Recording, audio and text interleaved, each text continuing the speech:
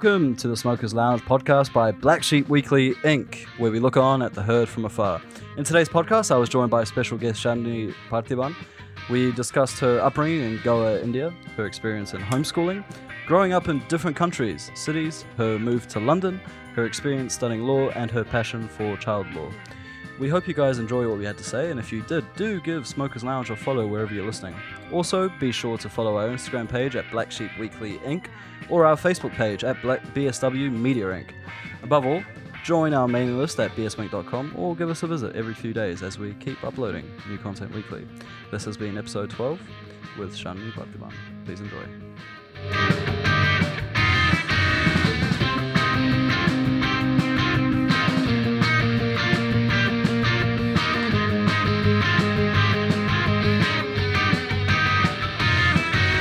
Hello, welcome back. Smokers Lounge podcast, episode number 12.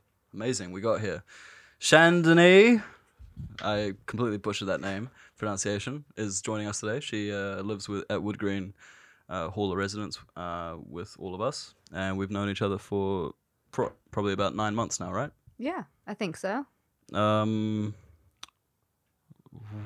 weren't here last year, right? No, I moved in this year. Well, sort of last year, end of last year. You moved? Oh, okay. Yeah. Like, you mean September? September, yeah. So why did you, why were you? For uni.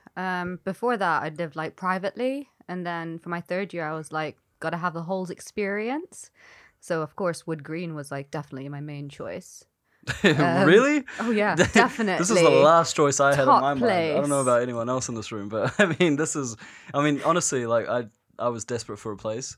And I had student accommodation with Kings, but I decided expense-wise it would be better to live in an area that was cheaper. So my mum and I sat down and we found this place, and this was the only one that got back to us. So and I was living in New Zealand at the time, so I was like, well, I'm just gonna anything they give me, I'll do it. And honestly, it's not a bad place, but it wears you down. I don't know. How have you found it? At first, it was very difficult, but I mean, you know the whole thing about the bed bugs. Oh yeah, you had bed. That was my floor. That was your floor. That was my floor. Oh shit! Yeah. So for people that don't know, so our accommodation for about a month, every week. A month and a half. 6 weeks, right? Yeah. Yeah. Every morning at a random day in the week, they'd wake us up at 7 a.m., kick us out. Because they'd be blasting the entire rooms with like insecticide. Yeah. And that was crazy. I mean, I remember like for the first 3 weeks, I wasn't able to go to uni because I'd be kicked out so fast. Yeah. I didn't have my wallet. I didn't have my clothes on. I was basically half naked half the time. So then they'd kick us out. We'd go to the coffee shop, and then 6 hours, 8 hours, we weren't allowed to go back into our room. So it was ridiculous. It was so bad. I think Andre, he lives next to me, right? And he like bolted his his door several times, and then Fabio, the janitor, just broke into his room, and he came out so pissed off on several occasions. Yeah, that was great. So it happened on your floor? Yes. What floor? Fifth floor. Yeah, and well, when I moved in, 3 people had already moved out because of the bed bugs, and they didn't tell me. Oh shit! And I went to them. I was like, "What the hell? I've got bed bugs in my room." You had bed bugs? I found 2. Yeah. Oh shit! How big are they? I've never seen them. They're like little mite size. Like, have you seen fleas? They're about a size of a flea. Oh wow! Yeah, and they get right into the carpets, right into your bedding, and it's a nightmare. But so far so good. We got new mattresses and they removed carpets and things like that, and we haven't had an issue since. But yeah. So you're still able to live in your room, yeah. Right? Okay. Everything's fine now. Because Amal actually had some. This is amazing advertisement for the accommodation. But last year, Amal had he lived on first floor. And he basically had to move out because he had so much mold on the wall. Right, was the wall? And Timur as well. Timur had the same problem. Doesn't Josh still have mold? That's insane. Josh has mold, but Josh's mold is like probably tiny, but you know. Oh, he still complains about it enough, doesn't he? Yeah, it's convenient complaining. So, but I mean, yeah, that was. So I don't know how they it's mind blowing how this place is still open. But hey, that kind of brings me to the next point we were talking about just earlier before we went live. Was this whole quarantine lockdown stuff, right? It was like how we are actually pretty lucky to be living in accommodation, so we can still kind of see people. Yeah. And if we have to self-isolate, we still are close to people. So, yeah. How have you been finding the lockdown, like in general? Because I think we've spoken every day, I think. But in terms of Yeah. like, how is everything since when you heard that we were going to lockdown to now? Like, how have Well, you? it was unbelievable. Like it was something everything that we hear about in the news, it's always been far away from us. And you're like, oh shit, that sucks for them. But, you carry on with your life. This is the first time that we've all experienced something that's so close to home where everything is shut down. We can't go home. We can't go to supermarkets normally without queuing for ages. But so far it's been okay. It's amazing that we have technology that we can still speak to our families and friends and keep in contact. Yeah, that article you were talking about I have to read that. It was it was BBC, was it? I think it was about how it would be if coronavirus had hit us in 2005. And that really opened a lot of eyes. We didn't have, like, Facebook was still in America, but just mainly for university students. No, it wasn't Snapchat. Well, Snapchat wasn't a thing. Right, yeah. We didn't have WhatsApp and things like that. Skype had just come in. That was very new. Can you imagine? We'd have to be like writing letters and stuff like that. Yeah, or like using the same like. Do you remember the phone box? I don't know. I never used that. That was before my time. But phone boxes used to be a thing. Like the red phone box. Oh yeah. In London, you'd have to use that. Imagine how infested that would be. Imagine if that happened in 2005. Like we were in 2005 right now, and we had to like go to a phone booth or whatever and just get into it, and we have to there's like a massive line, and there's like a set time you go to it. That would be so messed up. It would be the most disgusting place to go to as well. Probably worse than a public bathroom in a way. Definitely. I mean, imagine what happens at night with those things. Anyway. Well, I kind of don't want to now. But... Yeah, well, So anyway, tell us about yourself. So what do you study? I study law. I'm in my third year. It's been a fight to get here, but it's so far so good. Yeah. I mean, educational wise, I've always had it quite difficult. I was homeschooled from like year 1 to year 8 because my mum was like a missionary. She traveled around India a lot. And because I didn't know, India has languages for each state. It's a completely different language, completely different way of writing it, reading it, speaking it. And if you keep traveling around, there's no way you're going to be able to learn every single language. Trust me, Andy thought we speak Indian. Yeah. No, I did not. A not. lot of people think we speak Indian. I knew for a fact. No, I did not say. Okay, there's this thing now that everyone thinks I'm like some ignorant bastard. No, I can, a racist bastard. I can assure you that's not true. I hate everyone equally, as Josh would say. But so whereabouts so you grew up in India? Was that? I did, yeah. So I'm from Bangalore. Bangalore.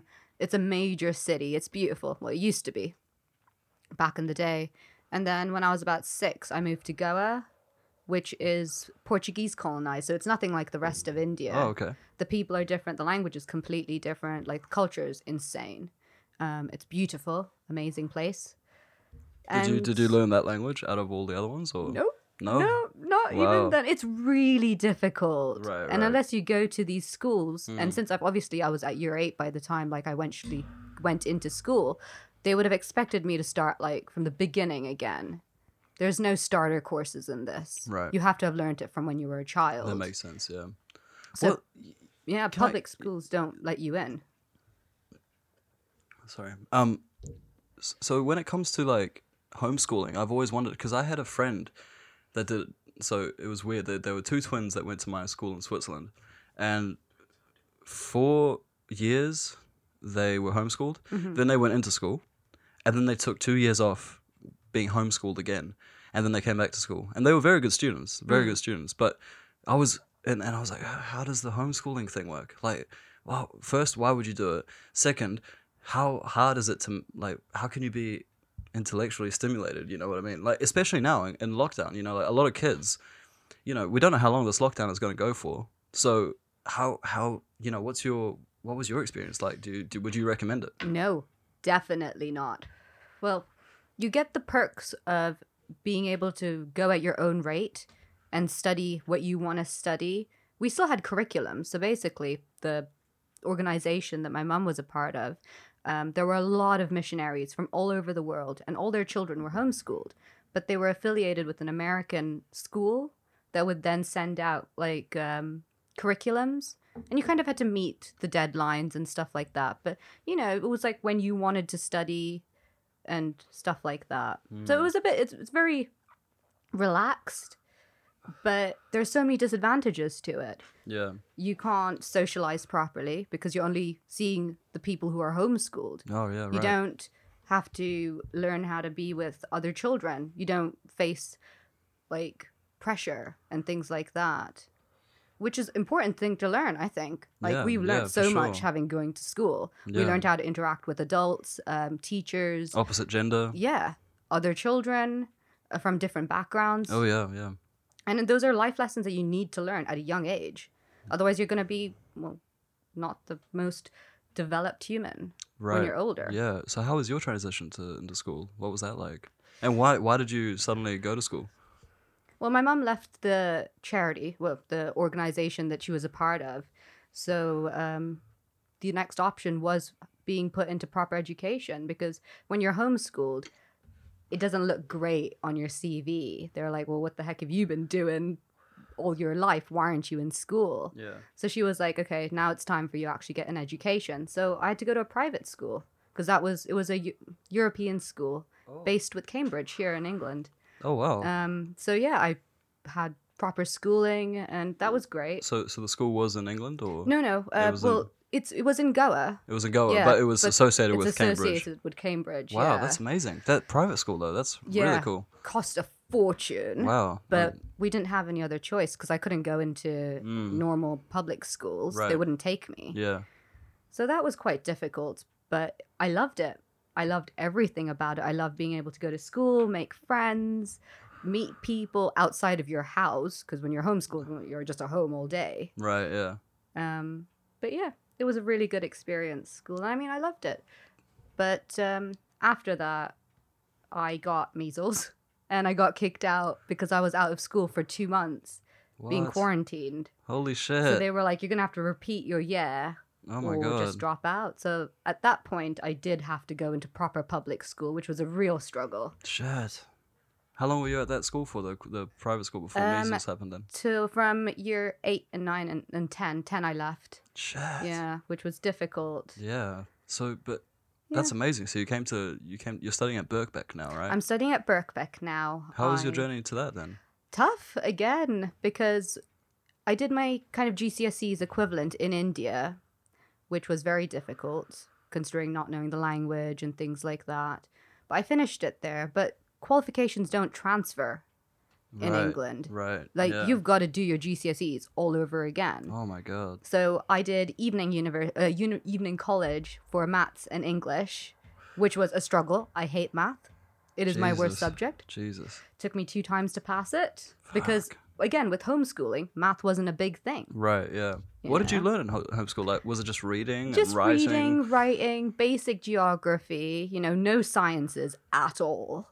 Because your parents don't know stuff like that. They're not going to be able to teach you things like that. Right. So, yeah, it's not been easy. Wow. Yeah. But then I finished my GCSEs here. I did an access to education course. Oh, And yeah. then What's that like? That was actually quite good. So basically, it's for students who haven't done their A-levels but want to go into university. So they're like different courses. I did a humanities one. So I had English, history, and law. Law is what I'm doing now, and that's what I wanted to do at the time as well. So it was perfect for me. And then after I finished that, I managed to get into university, which was amazing. But it's always been a struggle education for me. Right. Well, you've done amazingly well, by the sounds of it. Your third year, Finally. right? So you've got, what, you're 1 more year, or you're done? No, I am done at the end of this year, Ooh. which was super exciting. Yeah. How are you feeling about that then? Like, in terms of when you look back on everything, do you feel like, yeah, this has worked out? Or Yeah. You feel Yeah, quite I'm satisfied? really proud of myself for having fought to get to where I am, because it has been a fight. Yeah. But I'm not really ready for it to finish now because I really Yeah. enjoy being Yeah. here. I love living with you guys. I love having that camaraderie of Yeah. being all in the same boat together, fighting for what we want. Yeah, that's true. I agree. I Yeah. mean, that's crazy though. I mean, your life, putting it into perspective, right? It's like, I just don't know how you managed. I mean, for me, just being in quarantine, right? I've got uni work, I've got assignments and stuff, but I've not been able to find self-motivation to get through a day where I can feel satisfied, let's say. I can get through a day feeling like I've done some work, but it's always like, oh, it wasn't enough, or like, you know. But in a sense, did that help you, maybe? Like, did you kind of develop your own self-discipline because you had to? Yeah. So- yeah, that has actually helped me a lot having been homeschooled because that's the normal for me to stay home and study. You just get on with it, and if we have deadlines, we just have to meet them. So, I mean, obviously, it's still difficult Yeah. to motivate myself. It's been a long time since I've had to do that. Were your parents quite like onto you when it came to school? No, not really. Right, that must have made it even My harder. mum was a little bit of a hippie, and, Right. missionary, traveled a lot, so right. wasn't there. I lived with my grandma, so she'd be in and out. But yeah, she would just believed love was the The way forward. the way forward. She's possibly the most loving person I know. Well, there is something in that. What about your dad? Was he in the picture? No, not at all. Ever since I was born, he wasn't around. But it was fine. I have an older brother who's basically like an older brother / dad. Yeah. Sort of yeah. thing. He's 8 years older than me. So Oh wow! I mean, you That's can a- relate to that. Yeah, yeah. You've got That's siblings. exactly that's exactly the same age gap between me and my sister. So Really? yeah, that's quite crazy. Yeah, yeah. I can sympathize with that. Not as a younger sibling, but I can understand the The frustration. struggles of what my Yeah. brother had to Yeah, deal with. yeah. That's crazy. Wow. So what does he do now? Because He's a teacher. He's a teacher. Oddly enough, he teaches in the private school that I went to. Oh yeah. Which is very strange. There's still people who work there that taught me, and Oh, they yeah, keep you were saying, asking like, him, they ask- yeah. and I'm Oh, like, oh my cool. god, I don't even remember half of them. How do they remember me? That's so cool. How's he finding it? He loves it. He has just literally found his path for himself. He's always had a bit of a struggle figuring out what he wanted to do, but apparently teaching's it. Oh, awesome. Shit, that's Yeah. great. So that's in Goa. It is. Okay, Yeah. cool. So where's your family? Is your mum and your brother in Goa still? No, just my brother. My mum Okay. lives up in Newcastle. Oh yeah. So what's the Newcastle connection? Because you always go on about it, but I never really had time to ask. We used to live in Somerset for 5 years, and then she split up from my stepfather. They're still really good friends, but they just realized they couldn't live together. Right. And she had a friend living in Newcastle, and her friend was like, "Come live here. It's an amazing city. People are dead nice, and honestly, they are the nicest people there. Geordies. So yeah, so friendly. So yeah, she was like, "Do you want to move?" And I was like, "Sure." She gave you the option. Yeah. That's nice. Yeah. Do you want to move? And I was like, yeah, I'll go on. I've always moved, so it's not weird for Nothing me new. to just It's exciting in a way, change. right? Yeah, I Yeah, love moving. yeah. I get a bit of a rush from it. Yeah. It's like, ooh, new Yeah. time, new me, really, isn't Well, it? you'd get that. You've Yeah, moved all yeah, over yeah. the place. Yeah, yeah. It's the same kind of thing, really, isn't it? It's like, you know, except it was never really, my parents would just be like, yeah, we're We're going. moving. But yeah, it's a cool thing I find anyway, because you kind of like feel like you can start again. Like you get a I second love chance at starting life. again. It's like yeah. So why London? Why did you want to study in London? Was it? Did you consider London, or was it? It just, was, yeah. I'd applied for a few universities all over England, and I didn't get the grades for some of them, but I did for London. I got my grades for 2 of them in here. So I was like, great, why not? I mean, so many people want to move all over the world and study in places like New York and France and Paris and London. I've got the perfect opportunity to do that. Yeah, yeah, So it was just, let's do it. yeah. Cool, And I got lucky because my partner wanted to move here as well for UCL. So awesome. yeah, still doing that. So your law degree per se was that a struggle when it came to starting uni, or did you feel like it's been pretty much what you expected? It has been a struggle. It wasn't what I expected. There's a lot of reading involved that they do not tell you about. and Shit, they really? expect a lot. But it's been good. I've enjoyed it. I found things out about myself and my likes and dislikes. Things I thought I would love, I ended up hating. And things I thought I would hate, I love. Like, right now, I'm super into child law. It's what I want to be. I want to be a child lawyer, or a family lawyer, really. And What about it have you found so interesting? well, thing is, I've always kind of worked with children my whole life. Okay. So my mum runs a charity in India for street children. Oh wow. Wow, And that's cool. she started about 15 years ago. She used to, obviously, she worked at the same time as she was a missionary. She worked for a company that sold pools. So she'd drive around, go to like different hotels and stuff and work with them. But she saw a lot of homeless children or children begging on the street. And she was like, what is happening? Why aren't you in school? So she'd stop and speak to them. And because they were migrant workers from Karnataka, she spoke the same language as them. Oh. So she was able to communicate with them and be like, why aren't you guys in school? And they'd be like, well, again, language barrier. They didn't speak the language. They couldn't be in proper schools. Do anything, right? And they couldn't afford it as well. In India, education's not free. Really? I didn't know that. It's not free. Wow. That's incredible. Good education is not free. Yeah. Right. So she started a school for little girls. It started off for little girls because they were the most high risk. She saw a lot of them begging and a lot of like people kind of being predators around them. Right, yeah. And she was like, no, if I can do something about it. So she basically, she rented a building out. She hired a few teachers, hired a cook and a cleaner, and just went around the slums in India, in Goa, being like, if you have children who want an education, please bring them to us and we're going to teach them all the basics. So they get English, math, and basic like other subjects.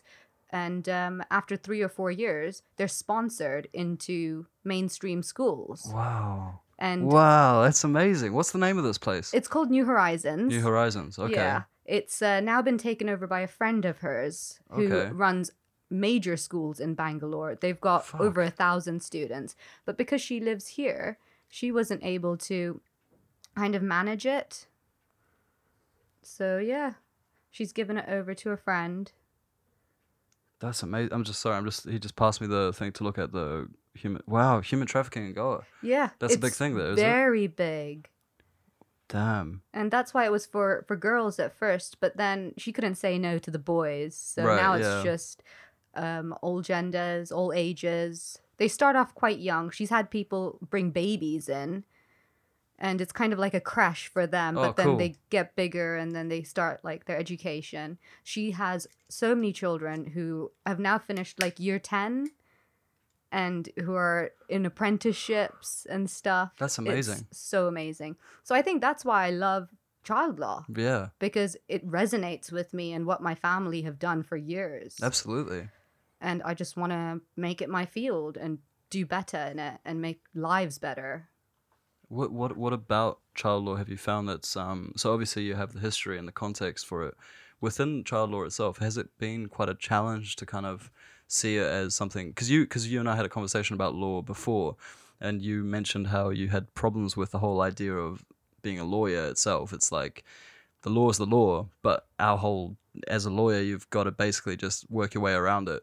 So what was it about is it about child law for you that you're actually upholding the law more than in other areas? So. Yeah, you're fighting for that child's life, whether it's for it to be with the right parent or in adoption, finding that right family for them. It just seems like you're making a difference in that child's life. And it's not just tearing people down and getting up a corporate ladder. Yeah. Which I have a massive issue with because I'm not that sort of person. I couldn't pull other people down to get further in my own career. Right. Yeah. Would you have said that there was something else in law that you were interested in before you really decided child law? Environmental law. Right. I right. Okay. love environmental law. That's definitely you. Yeah. So what happened about that?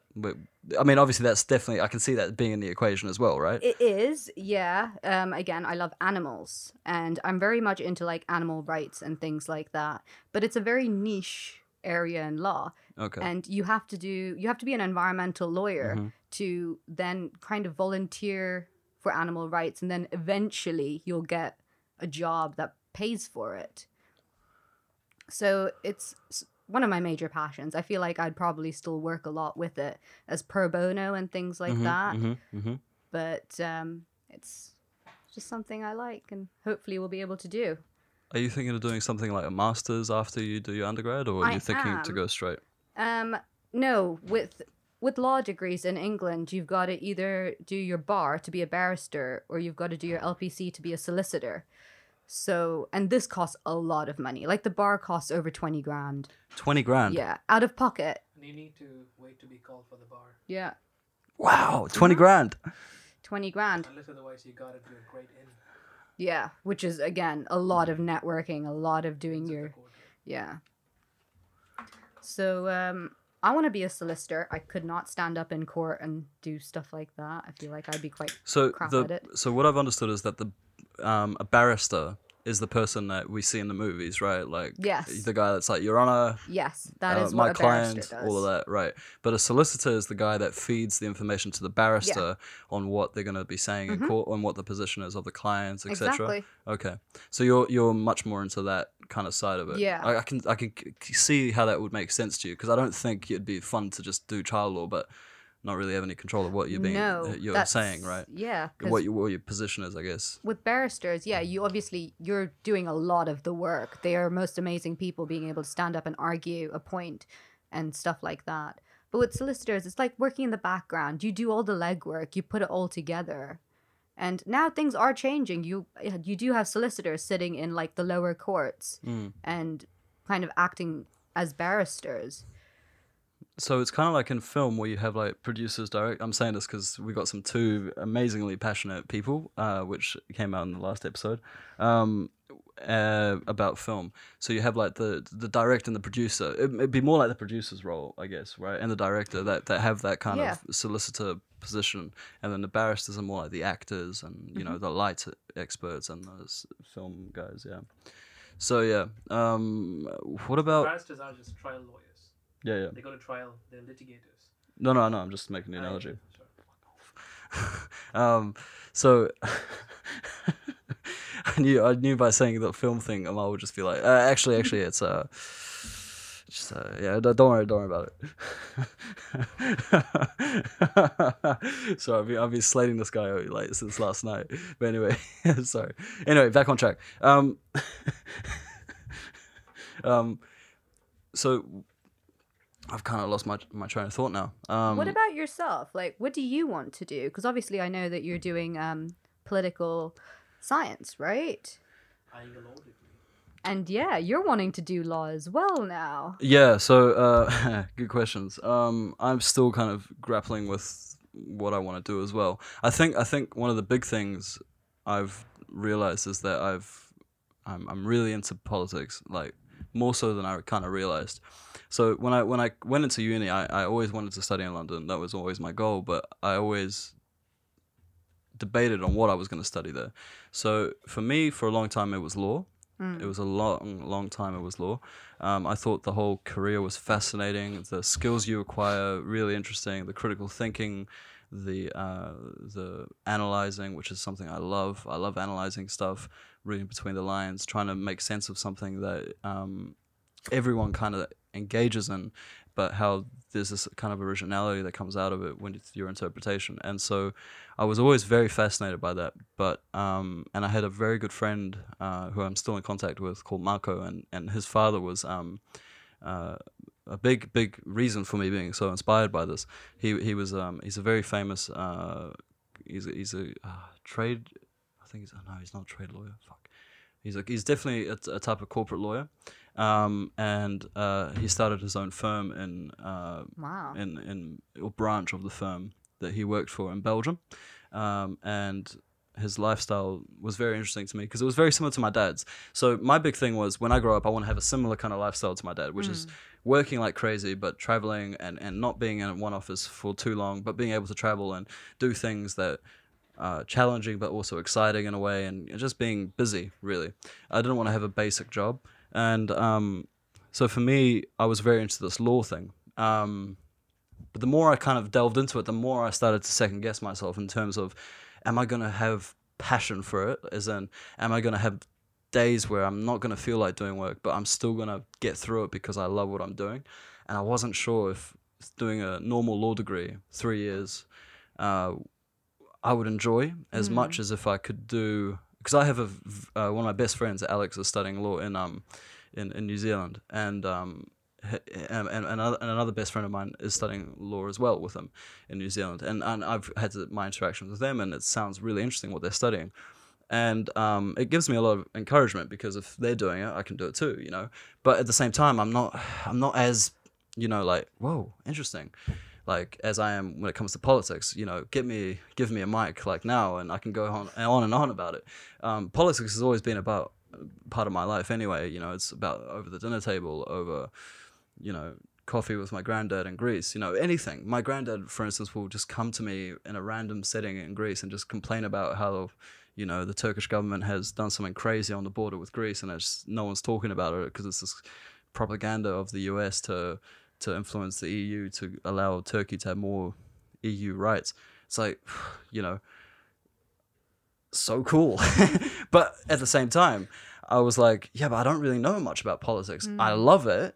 I read about it, but I don't know what it's about. So I was like, fuck, I'm just going to do that. I'm going to go to uni. I'm going to do the politics because I love it, and I know that I'll be interested in it. Thankfully, I done 6 months in New Zealand at Victoria University of Wellington, where I did basically a semester there doing 2 modules. I did Introduction to International Relations, which was awesome, and Introduction to Comparative Politics. So you were basically comparing different types of countries against each other, how they operated, what were their similarities, what were the differences, how do they function, why is it that one country has a parliamentary system, for instance? Why does the US have a presidential system? Like, why would you have that? Or what is a federal system? Why is that a better alternative in some countries than God, let's see. Here we go. I have brain freezes. But compared to, like, you know, a parliamentary system, you know, why is that the case? You know, what makes something better? Why is it in some countries less centralized power is a better source of government than one that's more dispersed, like we see in the US? Why do people accept that?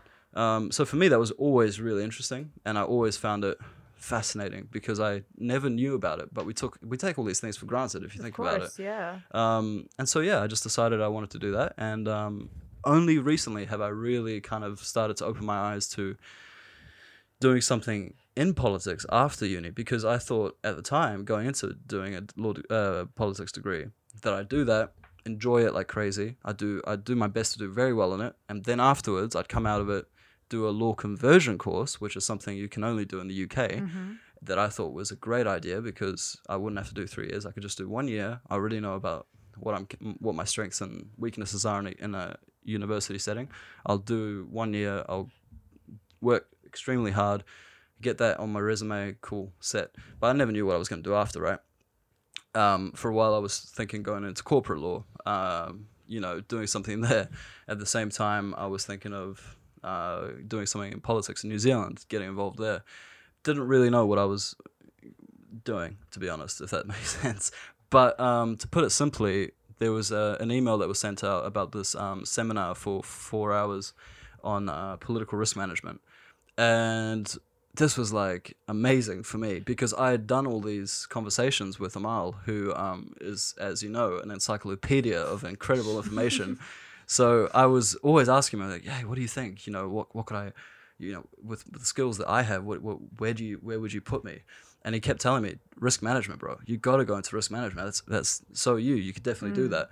And I was like, I don't know, man. Like, it's very finance. It's no, you know, I'm not really into that. Like, I could do that for 3 years, sure, but like, it's not. yeah. So this email comes out and it's like political risk management. I'm like, oh my God, what's that? And I go to Amal. I'm like so excited. I'm like jumping on him and everything. And he's like, firstly, social distancing. Secondly, amazing, do that. So we went. So I went to the seminar and I was just mind blown. I was like, this is what I want to do. Political risk management. Risk management in general is when when a private company, essentially just wants to manage the risk that may happen to them entering a new territory or a new strategy that the company wants to take. So a classic example would be, okay, so Apple has just released a new iPhone. Samsung wants to do something to compete with it. Is this going to be viable for the market? What are the risks for that? How's the market going to respond to that? I'm sure Amal is shaking his head right now and and saying that they are missing it. I'm bastardizing the definition of it, but essentially it's looking at the risks involved with a company's decision to going into the future regarding a business idea that they've developed, or in response to how the market's going, or in response to a new venture that that another company's taken that may threaten them. So it's a lot of analysis in that field, in the market and stuff. Political risk management, a lot simpler to define, but a lot more, I would say, challenging, because you're considering political elements that could prove very problematic for a company to operate in. It can be in a private capacity, so I could be working for, like, let's say, Goldman Sachs, advising them, okay, well, you don't want to go into Syria right now because there's a war going on, or you don't want to go into this part of Lebanon because Hezbollah has control over this region and you're not going to get a lot of customers, and there's not a lot of people that want to associate themselves with you because they saw how badly you were in the 2008 financial crisis, so you might want to stay away from there. Or it's not going to last long, your position in this country, because their neighbor's going to take them over in an potential invasion. So that was like very international relations focused, and I thought, wow, this is something I could definitely do. And I asked the lady who was doing it, she was amazing, what her lifestyle it was, and it was traveling. It was going on it was a lot of field work. You're interviewing people. You're interviewing academics in that country to get more information. You're interviewing government officials. You're interviewing staff.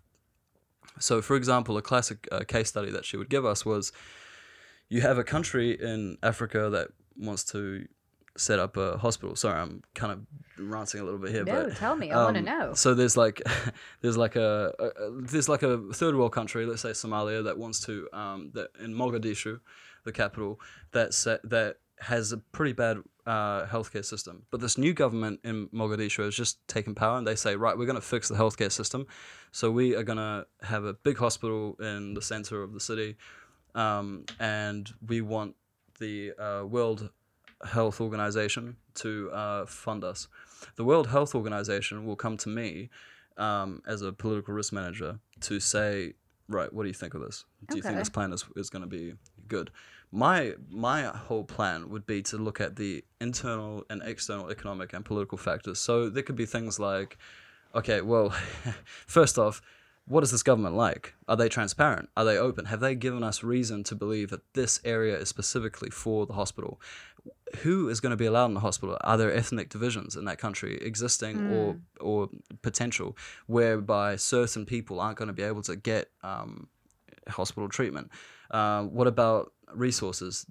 Are they going to have access to them in the long run? Is it an investment that is going to be viable for you in the future, or are you just going to be wasting your time? What about the rest of the country? Why only in Mogadishu? Isn't that country? How much power does this government actually have? They want to transform the country's healthcare plan, but they only control Mogadishu. I mean, how is this going to work? So you're looking at all these different elements, and you're trying to balance them, and you're trying to give an honest assessment of whether or not this is going to work. So I might have to go down on the ground and talk to someone from the government, ask them questions. Okay, why did you choose this location? Why a hospital? Why not why not a job center? If it's a poor area that you're focusing on, great, but why is it poor? How long has it been poor for? You're looking at all these questions, and you're trying to analyze these situations so that you can get a better assessment of what this is going to look like for the investment that's going to be made by the people that are hiring you, essentially, because they don't want to waste their money all their time. There's another country that probably needs their help, in Fiji or in Papua New Guinea. So why should they invest in Somalia more? Maybe I come back and I say, hey, this is a great idea because they've only just managed to suppress terrorist elements, and now the country wants to heal. This is the best time to invest, and because after this project, more projects will pop up, and I could also just say to them, this is a bad idea. It's a very volatile area. It's a very volatile region. It always has been. It's not going to change in the near future. So that's something I'd love to do, but for that I need to do a master's. They recommend something in public policy or international public policy or international relations type studies or political development studies. I'm thinking of going down the international relations route anyway. So what about the law then? The law thing, well, I'd like to do that still. I still think I'd like to do that. I still think I can do it. I can see how it would relate. Yeah, I did an absolutely. optional module on public international law and the use of force. And it was a lot of politics and stuff that, honestly, I'd never heard of, some of it. And it was very interesting, but it was law-based as well. And I can see how that would tie into you going to governments and speaking to them about certain things. You'd have to know what their regulations are and things like that. So I can see it helping a lot. That's absolutely true. She did mention that there's usually a legal consul on the team that she works with that usually gives advice on that as well. Okay. But you're definitely right. I think in terms of general knowledge or general understanding of, recognizing when someone's talking absolutely out of their ass, for instance, to have that kind of thing. And so that would be something I'd be looking at. I haven't really thought as much about the law thing, to be honest. I think for now, my direction is, well, I spoke this to my dad right after the seminar. I'm like, hey, look, I just had this amazing seminar. This is definitely what I'm doing for my life. And he's like, yeah, great, my boy. That's amazing. Get your law degree first. At least he's supportive. No, of course he is. But it was just funny how he's been very interested in my politics degree, and now all of a sudden he's interested in me getting this law degree. So it's quite funny. But anyway, no, I think for sure I'd probably do the law degree after the masters in whatever the relevant. You're looking subject at I'm a doing. long line of education. Long line, yeah. I love education though. Like it's so cool. I don't know about you, but I just don't want it to end. Or if you can afford it. Great if you can afford it. Yeah. But no, I love education. Yeah. It's a rush.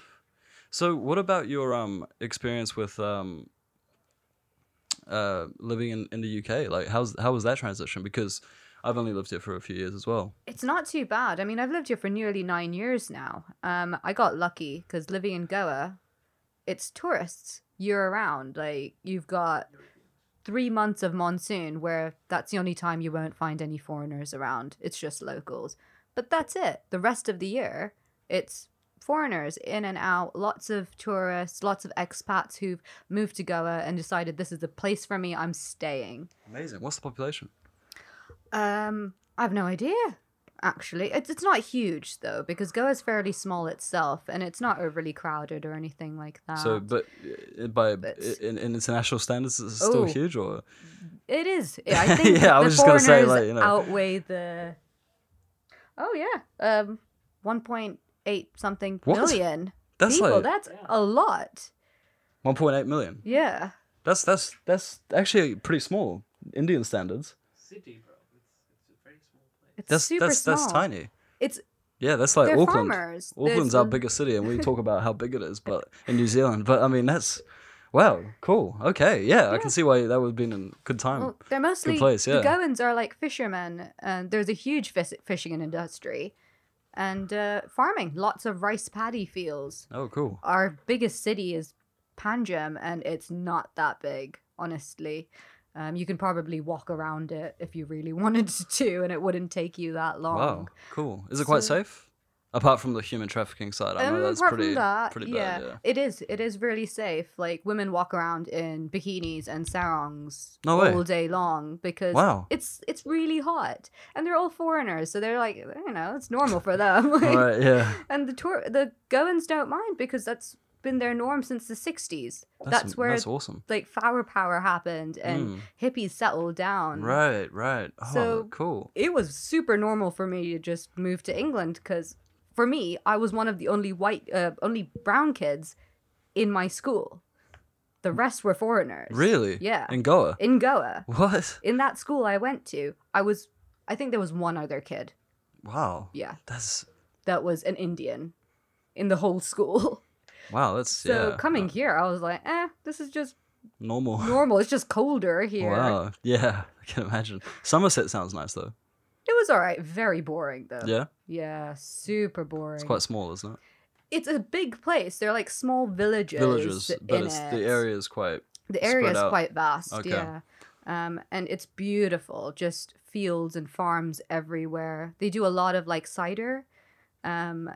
And Oh, okay. yeah, Cider's Somerset nice. cider, apple Yeah. cider, amazing. Oh, cool. Best thing in the world. Yeah. On a hot summer day. Have you gone back there, like, to visit? Nope, not even Really? once. Oh, wow. I That's- have a thing. I rarely go back when I leave a place. Yeah, I think I know what you mean. What's your reason? Is it just I'm just done with done it. with it? Yeah. You know, I left for a reason. Yeah. I don't see the need to go back. Right. Yeah.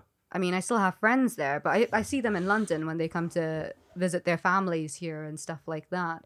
But I just don't really feel a need. Right. Would you ever go back for like a visit, just just a weekend or something like that, to anywhere that you've lived?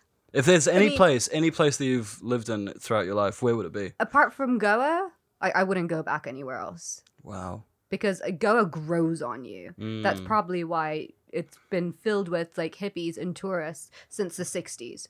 They come and they never leave because it's amazing. Wow. Cool. Yeah. But apart from that, no, I don't think I would ever go back. That's, It's just not something I really do. yeah. Right. Yeah. What about Newcastle? I would go back there because I have family there. Yeah. But I mean, in terms of but- like, In terms of moving back, I was considering it. But so far for graduate schemes and jobs for lawyers, there isn't anything there. Everything I've Okay. seen is in London, and that's understandable. This is like the hub. mm, This is where people come to work and things like that. And yeah, I'm okay with it. Like I'm happy to stay in London and live here and work here. It's been an amazing experience, so why not? yeah, London's amazing. I'm very curious to see how, the professions like law, if that's going to radically change after this quarantine is over. I don't know. Because Maybe. you know how, like, I mean, certainly certain types of law professions, like criminal law, you're still Yeah. going to need to go talk to the people Of course. and all that.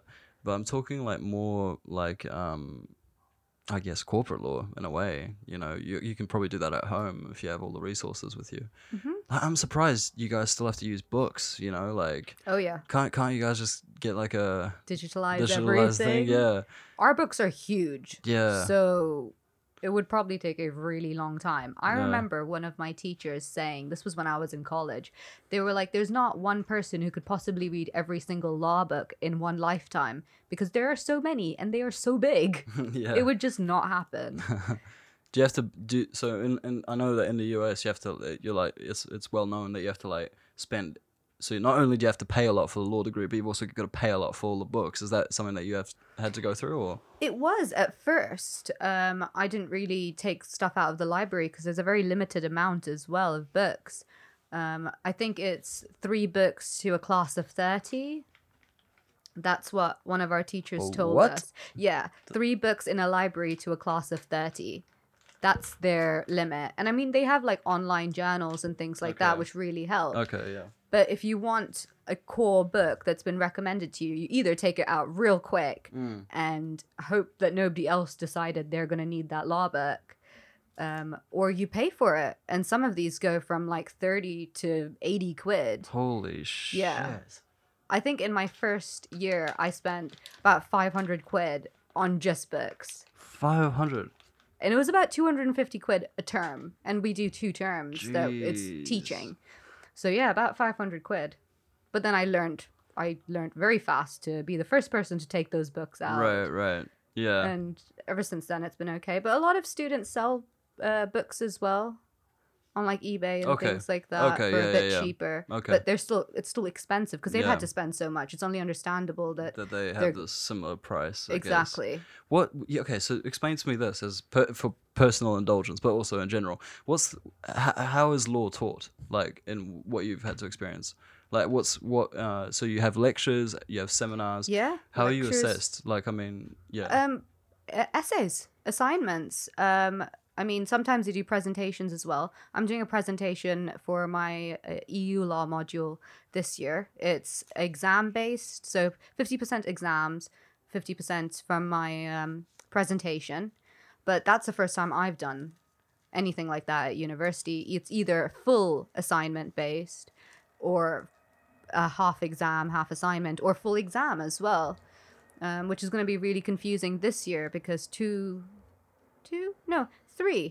of my main modules are all exam based. There's no essay in it at all. And with the quarantine, we're not really sure what's happening. Yeah. Like, because either we're going to have like take home exams where it's like a short period of time where you can just do the essay. That's what I've heard from other people who are in the same situation. But it's also quite scary because this is our last year. This is our last year to do really moment. well. Yeah. Yeah. We're not going to get another chance to do this. Shit. So not having access to the library, to books, study material, that's terrifying. Yeah.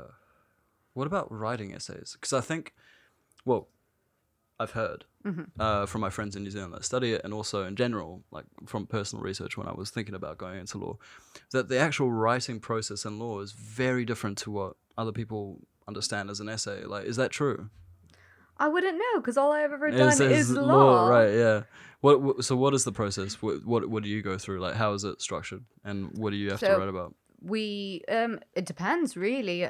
Sometimes a module will tell you to come up with your own topic and your own question, which is super challenging. Yeah. So you pick an area. For my child law, I've chosen the process of adoption and how it relates to interracial couples adopting. Oh, yeah, that's right. Which is super interesting because until like 2002, where an act came out, there was a lot of problems with interracial couples adopting children of another race because they believed that they weren't able to cater to those children's needs, like whether it's religion or cultural.